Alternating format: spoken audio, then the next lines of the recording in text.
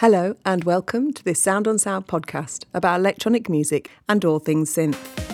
I'm Caro C, and in this episode we're talking to Julie Campbell, aka LoneLady, who's a solo musician, songwriter, multi-instrumentalist, singer and producer from Tameside, just outside Manchester in England.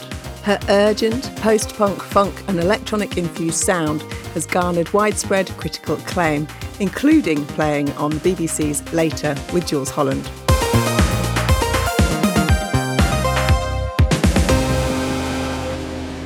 LoneLady writes, performs, arranges and records everything herself and, with exception of real drums on albums 1 and 2, plays all the instruments. To get us started, we're going to hear a clip of The Catcher, a track from LoneLady's most recent album, Former Things. Then we'll dive straight into talking about the making of Former Things, which was released on Warp Records in 2021.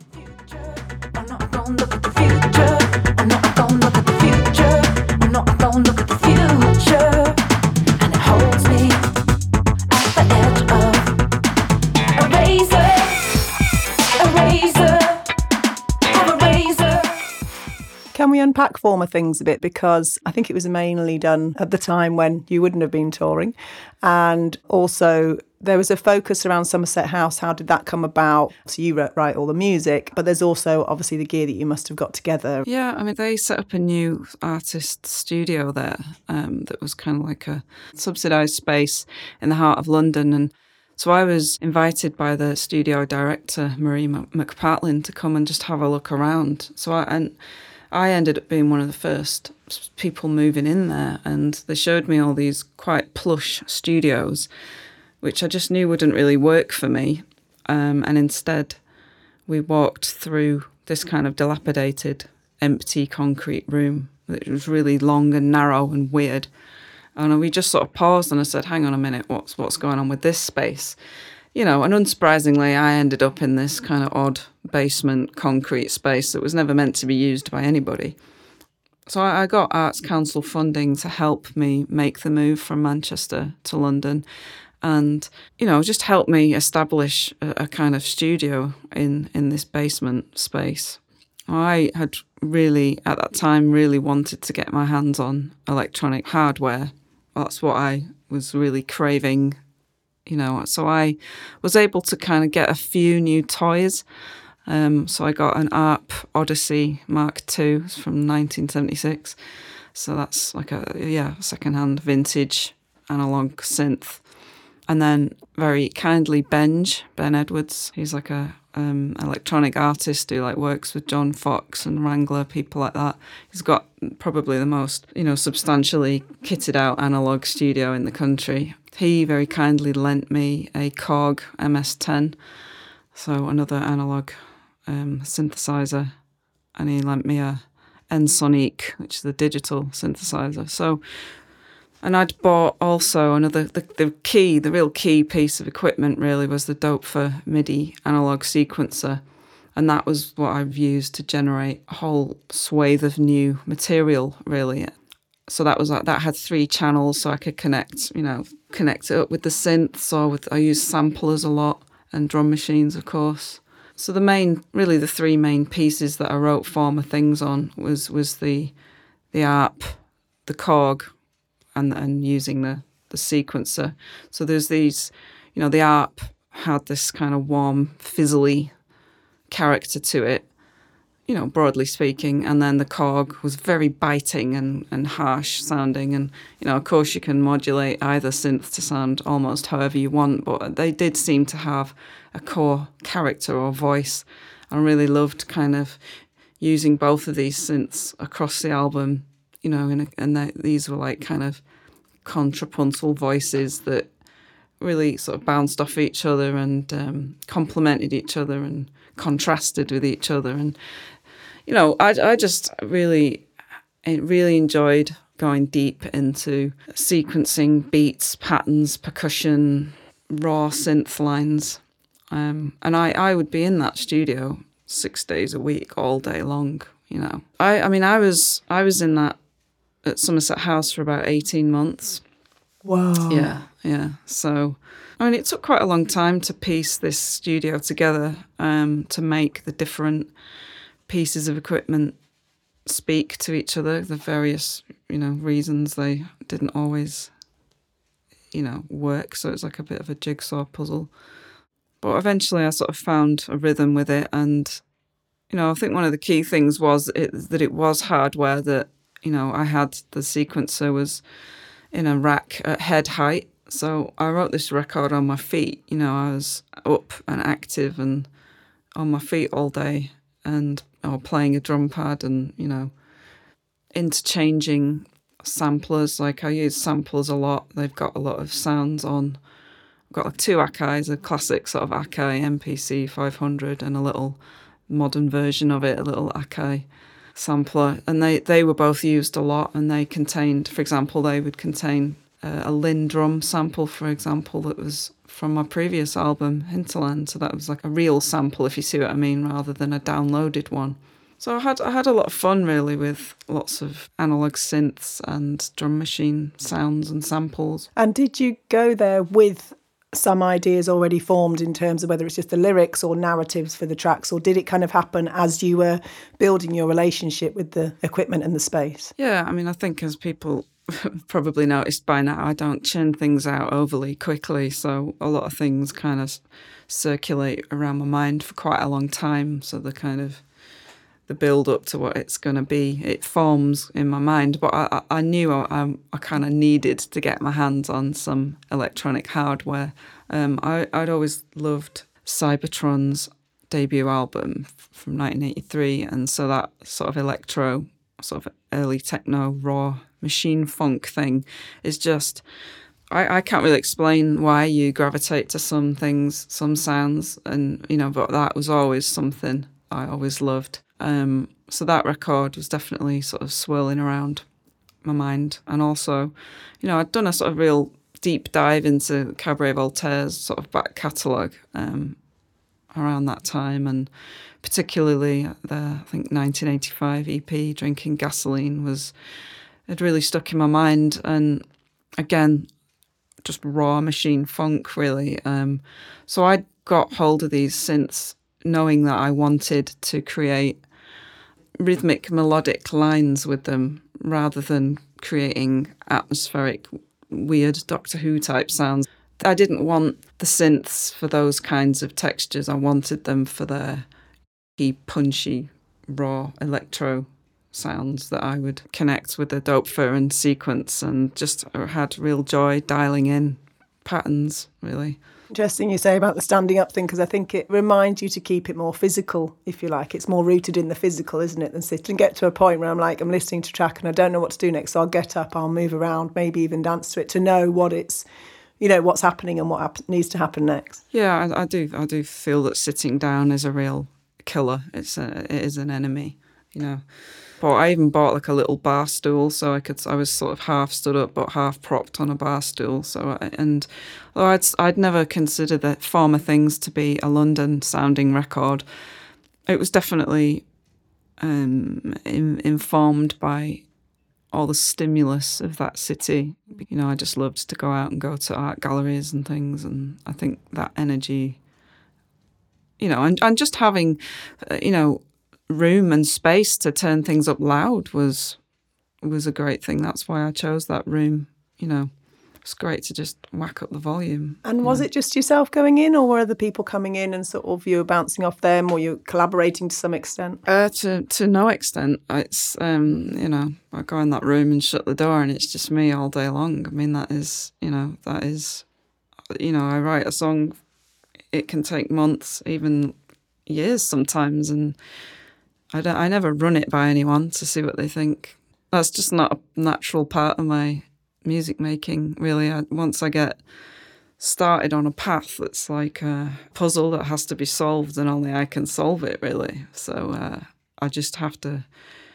After the initial quite playful phase of just generating cool, melodies and patterns and stuff. That touch wood always seems to come really easily, and then that whole phase is a matter of kind of curating. I was very I did research and I was kind of, I selected the pieces that I wanted to play with for a reason and had those toys to hand. But then that initial phase of just generating sketches is always really fun and kind of pretty easy, really. I'm terrified to say that in case it disappears, or touch wood. But the really difficult part where you then sort of descend into kind of Dante's, purgatory type hellish space for about 2 years. And then I come out the other end with a finished album. So that is just how it is for me. At the beginning, there's so much. There's the compulsion, there's the instinct, there's the just doing it. And then all the left brain comes and goes, well. Well, sketches are fun, but they're not a finished song. I read this about, a novelist said this, you're haunted by the blank page and it terrorises you with all the possibilities that this novel could be. And that's the same with music. It's like, well, what kind of song shall this be? And then in some ways it's a case of letting go of all the possibilities that are there at the start of making a song and just going, all right, I'm gonna choose this. Committing. Yeah, and it's not a wrong choice, but it's an incredible battle. I am sort of fairly tormented by songs that are unfinished and they just have to be finished. And, I often liken it to painting. It doesn't even occur to me that somebody else would pop in and do a brushstroke. It just doesn't make any sense to my brain. So how does that work in terms of then presenting it to the label or getting it ready for touring, if you like? Well, I mean, at some point, a version of the material, Warp will listen to that and they are pretty hands-off, really. They kind of trust. We both, it's a mutual sort of trust and respect thing. They know I'm working on it, but yeah, it's more just an interest, really. Oh, what's going on? But it is hard. I find it very hard to expose something unfinished to other people's ears, really, because they can't hear what I intend. How could they? So in terms of then touring that, you mainly toured that with Kendra and James. Yeah. So touring that with them, you then had to kind of translate or interpret what you'd written to them and for them. Yeah, again, it's like it's pulling it all apart, really, and deciding what feels good, what looks good to play. I didn't want to take analog synths on the road with me, and so getting to grips with a new sort of Juno synthesizer and inputting samples onto that there's a lot of tech wrangles that dominated the rehearsals rather than lots of playing. It was more, this isn't quite working, just endless tech wrangling with samples.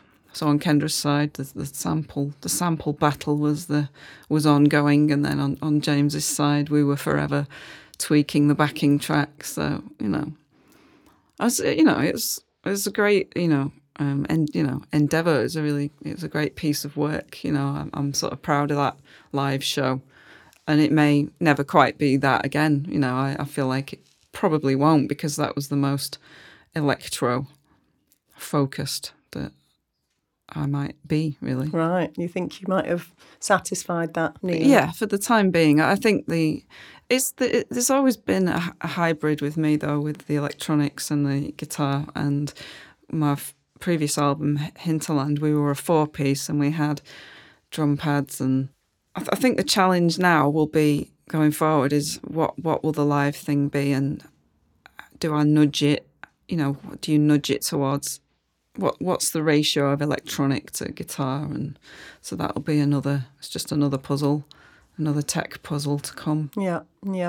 And that was quite a big, extensive tour, wasn't it? I know you were played on Six Music quite a lot. So was that a kind of new level of busyness, popularity, if you like? I don't know. I think because of COVID, we had a European tour cancelled.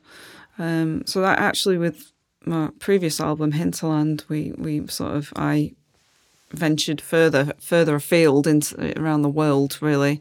And so we were lucky with former things in that we didn't, apart from that one cancellation, I think that we managed to duck the worst of things. But, we started touring in late 21, so the world was still emerging, really. But we certainly benefited from a first wave of audiences who were just desperate to get out again. So, yeah, I think I had a good period of touring with Former Things, but it was definitely capped a little by COVID.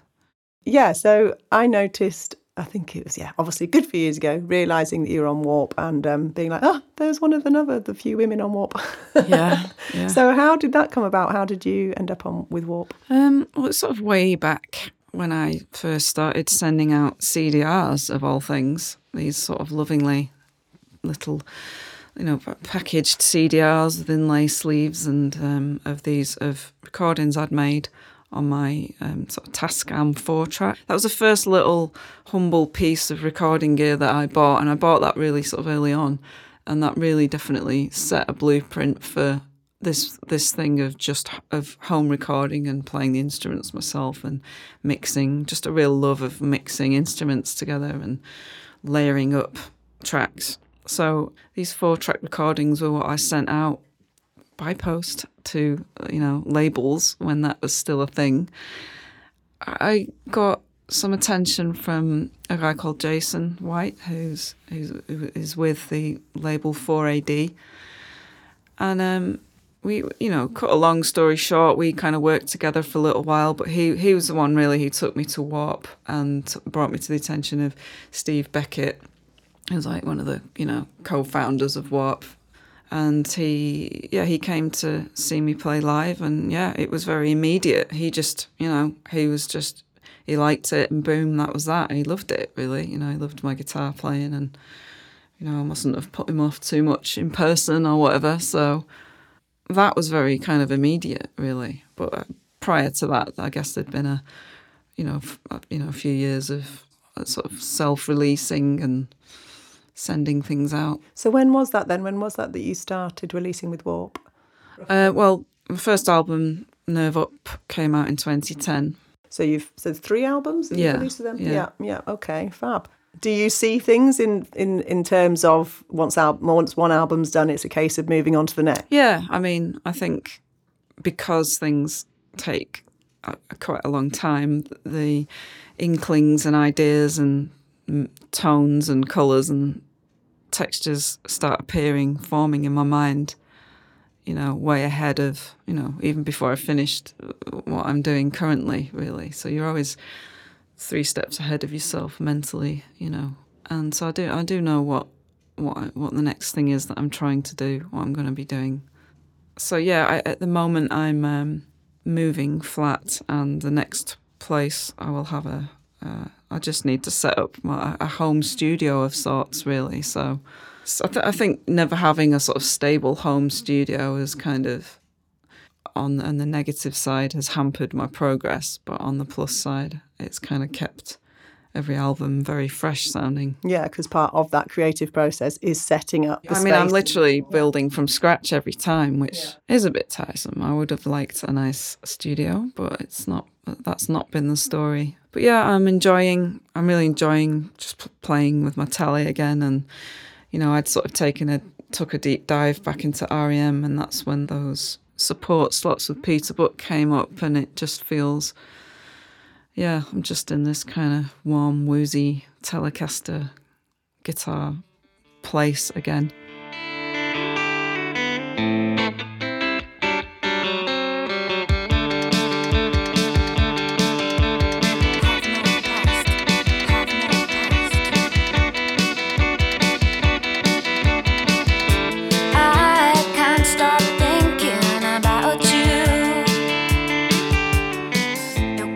So as a fellow Manchester musician, obviously see you doing lots and lots around the city and elsewhere.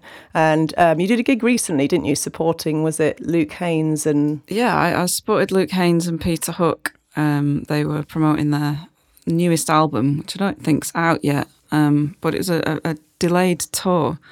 But I saw, like, REM is like sort of my all-time sort of favourite group, as a child. I've been obsessed with them since I was 14, basically, and I just spotted that they were going to be playing Gorilla one day in Manchester, and it just seemed impossible to me that this artist, an artist of this magnitude, was just going to be down the road. And, you know, and I'm not very quick sometimes with these things, and I was just ruminating on it for a couple of days, and then I just thought, I wonder if they need a support. And I messaged my live agent, who messaged their live agent, and lo and behold, I found myself supporting them for 3 nights. Oh, 3 It doesn't nights. normally happen that easily, but this did. And so I actually got to meet Peter Buck, which was a really, you know, impossible, magic, lovely thing. And I got him to play my Telecaster guitar and sign it. And yeah, seems quite unreal now. And he complimented you on your guitar playing, didn't he? He did. It was right at the end of the night, and I was just chatting to some people. You know, the room had emptied out and the lights were up, and then suddenly I sort of turned around and he was stood right in front of me. And he said he really, really liked my guitar playing, and it was a very sort of, you know, one guitarist to another type moment, and it was just a blur, really. You were dazzled. Yeah, I was. It was very special, and he wasn't doing it out of politeness, you know what I mean? So very magical. That's the kind of validation that, feels good, doesn't it? Well, it does, because it has actual meaning, and, you know, as I sort of came to discover, you know, he's a serious man, and he loves to play the guitar. And when you meet your heroes, I mean, I was almost quite ill about it in the days leading up to it because it meant so much to me. So that can be tricky when you meet your heroes. They mean everything to you, but the reverse is not true. But you know, it was a lovely experience. But it was, you know, just you know, privilege really to just watch a great musician doing his thing night after night, and just loving playing the guitar, and, you know, just enjoying how nuanced his guitar playing is. And that was a LoneLady gig, wasn't it? Yeah, I started doing lone gigs late last year. It started with my October tour last year. I just it actually was not planned to be lone, but through sort of circumstance, I kind of made a virtue out of a difficult situation. And the lone shows have been going well. You know, they're difficult because it's on stage. I do like to bounce off, particularly drums, you know, rhythm, and you're shouldering the attention entirely. There's nowhere to hide. And the pressure was on, certainly on that Manchester show. And later on, I discovered that Peter Buck had watched the show, and there's photographs that show him watching it at the side of the stage. Yeah, so those were lone shows, and I have a few more lone shows coming up as well. It's not, I don't intend to be lone for, you know, the foreseeable future. It's an interesting interim period because I get to play. I'm playing sort of lesser known gems from albums, and it's really nice to sort of remind people that there's all these other songs as well. Yeah, because you've obviously mainly the last couple of years has been touring Former Things. Yeah, very Former Things focused. So, you know, it was more the sort of electro iteration of myself. So how does that work live then? Are you triggering, or is it sort of just playing along to stuff? How does it work in terms of having the other aspects of your music? Well, we had backing tracks, and then James Field, the drummer percussionist, had a electronic Simmons kit. So this was something we sort of built. We sort of designed built the live show together, kind of figuring it out how we're going to do it. Because I didn't know how to do it, because you write the album, spend all this time putting it together, then you've got to pull it apart again to decide how you're going to play it live. So, and backing tracks was new to me, because previously I'd always done everything, you know, super live. But because this was more electronic oriented, it kind of had to be backing tracks. And so, yeah, James was kind of at the helm, really, of triggering things.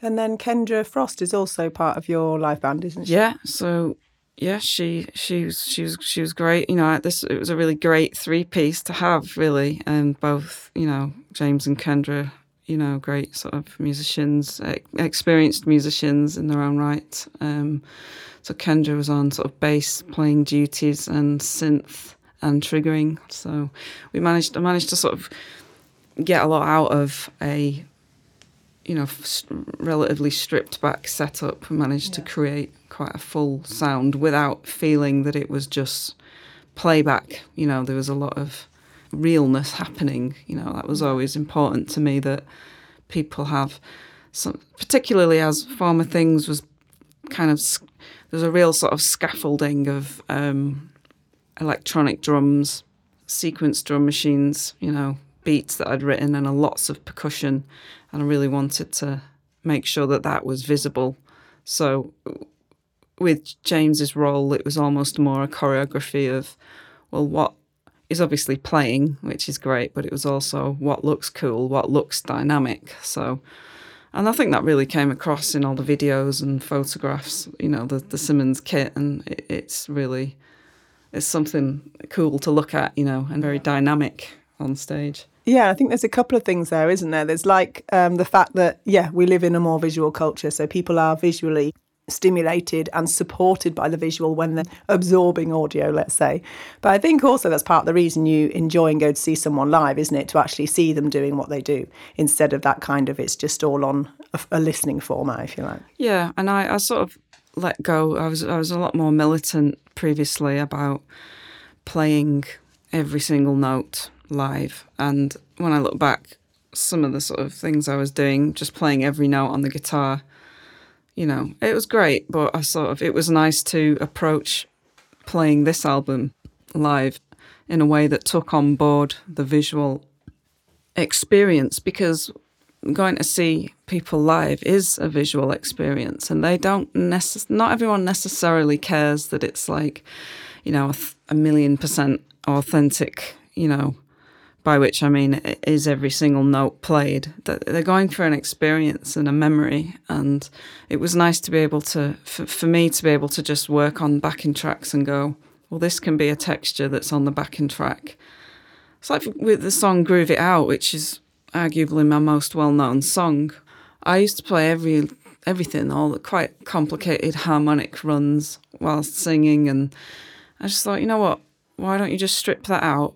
Just focus on the two-note groove and just really get into it live, and get into the groove properly and sing and, not worry about that.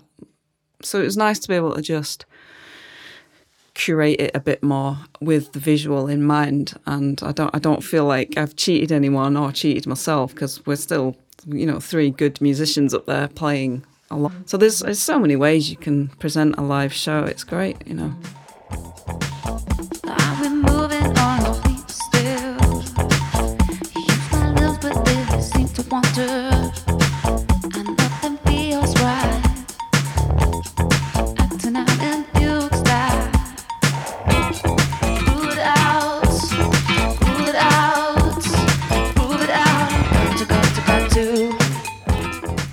So how have you managed your kind of development in production, if you like? So has there been any kind of, sound on sound, any kind of places like that might have been of help, or is it kind of just been a lone journey for that, finding out for yourself? Yeah, I enjoy reading articles in Sound on Sound. I do that, and I do go through phases of just, I watch a lot of demos on YouTube. That's helpful, but I've never, and I've picked things up from Bill Skibby, who I've worked with on the last two albums. A lot of it has been really instinctive, though, because I started off with the Tascam 4-track, and then I bought a Tascam 8-track, and I always loved mixing, mixing/production overlap in their meaning. And aside from just the structure of a song, that's just 50% or even less of what a song is, and all the tools at your disposal in the studio is something that I absolutely love. I mean, I am a studio head. That's where I'm happiest, really, is all the kind of ways in which you can affect the sound is, to me, is so creative. It's again, former art student, I'm always likening it to paintings, and I just love the way you can kind of colour a song, the ways in which you can do that are endless, really. So I do love the studio processes, but they are largely instinctive. I mean, I for example, I've never had a music lesson, never had a guitar lesson. I've never had any kind of technological lesson, engineering lesson. And I got a record deal without those things, just sort of following my nose and tinkering and listening and playing. It's great to have those tools, really. And there have been times over the years where I've thought, oh, should I just do this properly? Should I go and do an engineering course? Should I go and do... I just think, well, nah. I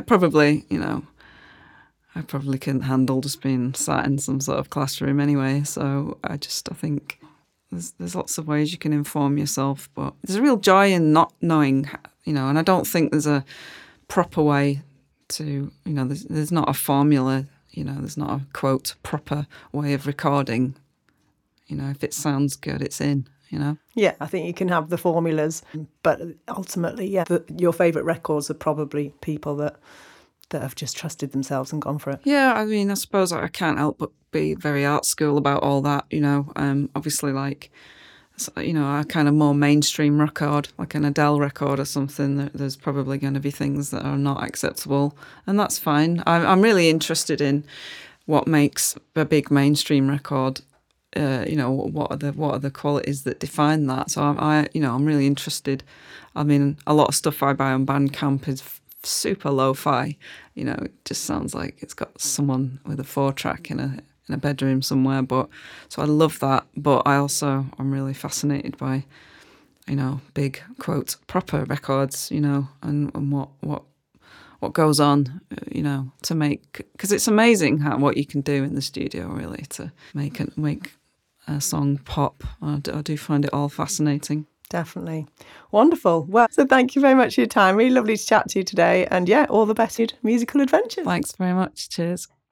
Thank you for listening, and be sure to check out the show notes for further information, as well as links and details of other episodes in the electronic music series. And just before you go, let me point you to soundonsound.com/podcasts so you can check out what's on our other channels. This has been a Cara C production for Sound on Sound.